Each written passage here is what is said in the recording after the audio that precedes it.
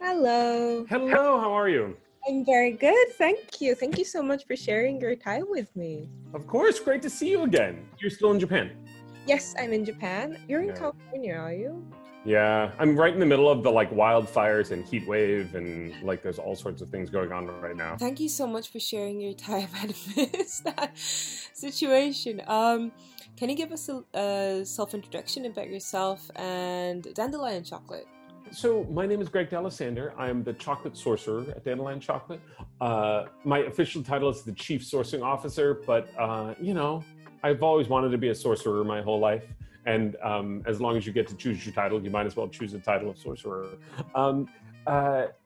Basically, what that means is my primary job is finding the cocoa that we use to make our chocolate. Although I guess the way I usually think about it is finding the cocoa producers we want to work with, and then we get cocoa. I also do a number of other things at Dandelion, but that's kind of my primary job. Dandelion Chocolate is a company that started in 2010 in San Francisco. We focus on 2-ingredient chocolate, just cocoa beans and sugar. A lot of chocolate classically has other things added to it, extra cocoa butter or less than things like that. And we really kind of wanted to explore the space of 2-ingredient chocolate. We focus also on single origin, so beans just coming from one place. And up until relatively recently, our focus was also on sort of chocolate bars, although we started doing chocolate chips. We just got a lot of press for our chocolate chips, which are this, were designed by an industrial designer who now works for Tesla. We like to think deeply about things. We also do a lot of retail. We do sort of experiential retail during a pandemic. It's a little challenging, but in general, I think part of what we're looking for is engaging with our customers, and so they can see what we're doing. We aren't, it's the opposite. I hate to say this. I hate to ruin people's perspectives. It's the opposite of Willy Wonka, where there's this factory that was closed off to the public, and you had this image in your head of what was going on inside. There's you know exactly what's going on in our factories. You can walk into them and see for yourselves. Not that it's not as cool as Willy Wonka, but it's just it's not secretive as Willy Wonka. Nobody's stealing things off of our production line to bring to our competitors. We have locations in the United States, but also in Japan. We've done a pop-up in Taiwan as well. We're of the 2010 class of craft chocolate. Craft chocolate really kind of got started in 2005, 2006, but there was a number of makers who also started in 2010, of which we are one of them. It's fun. It's almost like high school classes or college classes together, where you kind of know the kids in your same class. Right. Yeah. How many kids are there? You said 2005, 6 people, and then the 2010. It basically went, there was the 2005, 6, and then the 2010, and then 2012, 13, it just started becoming more chocolate makers all the time. It's funny to think of Dandelion as a 10-year-old company, because it still seems like we're just kind of getting started, building, trying to figure out what we're doing all the time. Spirit, in every aspect of what you do, I think. Are you in Series E or F-ish by now? We so it's kind of complicated. We did sort of a first round of angel investing. Right. And then sort of after the round of angel investing, we essentially brought in still friends and family, but friends and family with more money to invest. And so we are doing some fundraising right now. I think technically it's going to be C round is I think what we're calling it. Right. So in Dandelion, I know there's a lot of tech background people. Yeah, that's true. Is that including myself? Yeah. Okay. So is that a characteristic thing of Dandelion, or is there similar background people in the industry? Oh, that's a good question. And I mean, I would say the people who started Dandelion have a tech background. Mostly the people we've hired into the jobs that, like, we have a lot of food science people now who, you know, in the chocolate making side of things, the people on the retail side of things who are hiring baristas and, you know, like people who have run coffee businesses before. And like, so while we started, essentially the people who started the company started it with tech backgrounds. Who we're hiring these days is not necessarily as techy. That being said, I would say in the craft chocolate industry, not necessarily. There are other people with tech backgrounds. There's Fresco up in northern Washington. He's an electrical engineer or process engineer. So there's definitely people with sort of engineering backgrounds. I would say in general, chocolate making is about problem solving. Like all of chocolate making is problem solving. I'm not saying that there's lots of problems, but there are.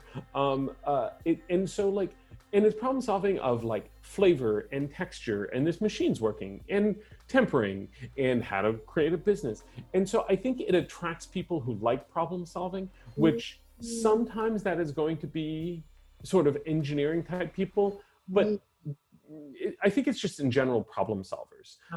And so I'm continually impressed at how intelligent everybody I meet in the craft chocolate industry is.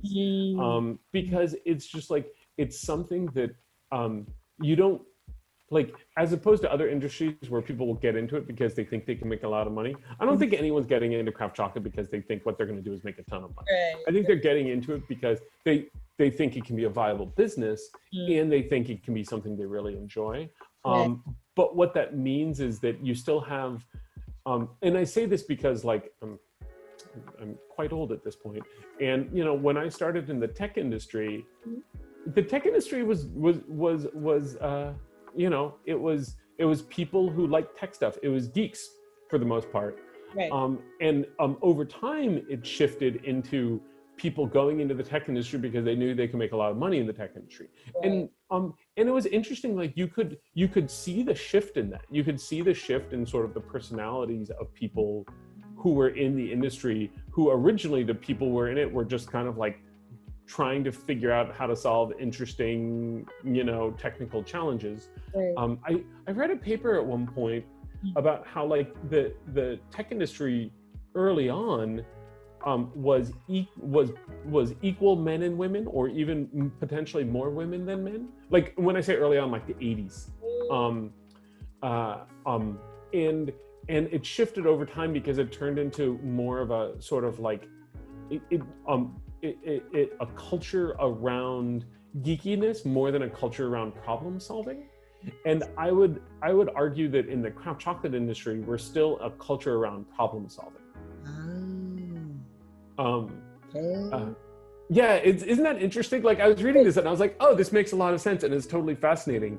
Is that like when you shift away from what you're trying to do is just like, because early on in the tech industry, what you were trying to do was solve problems for how to essentially make people's lives better. Computers were about making people's lives better, making things easier for people, etc. So it was all of this, it was a lot of this kind of like problem solving about how to make things better for people. And not to generalize what sort of women and men are interested in, but I think it and then the tech industry sort of shifted into this, you know, the technology for the sake of the technology, not technology for the sake of people. Like thinking of problem solving, I think this is the time where everybody has to problem solve in their own way. Can you give me some examples from the craft chocolate market? Maybe starting from what you guys do specifically. You know, Dandelion has to sort of pivot to try to figure out, like we were really heavily invested in retail. And I think retail eventually will come back. But the question is, what is eventually? And so I've been working pretty closely with all the sort of different parts of the company to sort of figure out different revenue streams. And our online store has done really well. And we've launched a number of chocolate experiences. So online experiences where you can get like a kit in the mail. We have one for our ingredients class. You get a kit with these like 12 different ingredients that go into chocolate, and you get to like, but then it's a live Zoom class. So as opposed to like you get a kit and then you do a video, the idea is that there's this like live Zoom class. And so there's a real instructor who can sort of like walk you through, you know, all of the things that are in it. So those have been pretty good. We're launching a make your own truffle class in a couple of weeks as well. So people will get a kit in the mail of like chocolate and nibs and, you know, ground chocolate. And then we walk them through over Zoom. We walk them through how to make truffles. And so things like that have been really good for us. Oh, that's good to know. So I had an image of you like traveling around the world, you know, like saucing all the beans and such. So I was wondering how you were doing. But yeah, I mean that image is accurate most of the time. Well, and I also honestly like most of the people I know who do sourcing, you know, it's like a lot of the smaller communities haven't been hit. Like rural smaller communities have been hit as heavily with the pandemic. The last thing you want to do is be an infection vector, you know? Sure. And so I think for that reason, a lot of people I know have been very cautious about doing any sort of traveling, because the last thing you want to do is, and a lot of the smaller communities in the cocoa world just haven't been letting anybody else in, you know? Literally like barricading roads and just saying like, well, you know, we'll just stay to ourselves for the next, you know, couple of months, year, until this sort of passes. Right. Right. But it should have been, I can imagine it should have been something, you know, like a reassuring thing that that they have their own relationship to you guys compared to like bringing it to the market. And if it was totally. In the local market, it would have been such a risk to just go to the market, do everything, you know, in that kind of rule. Yeah. I think the resilience of the system that you've created has been shown at this kind of time, which I feel very interested in. Yeah, I mean, I think that's true. That we're running into a challenge, and this is one of the things. Like one of the main things is that we try to do is we try not to be the only buyer of someone's cocoa. Yeah. Because it puts them in a very sort of risky position of their business, where if we're the only buyer, what it means is something like a pandemic happens. And on the one hand, it was really good that we have always, or for the last 6 years, 7 years, tried to keep about 1 year's worth of cocoa, just in case, because like some of the people we're working with can't produce this year. Right. The pods are producing, but it takes money to produce, and they don't have the money.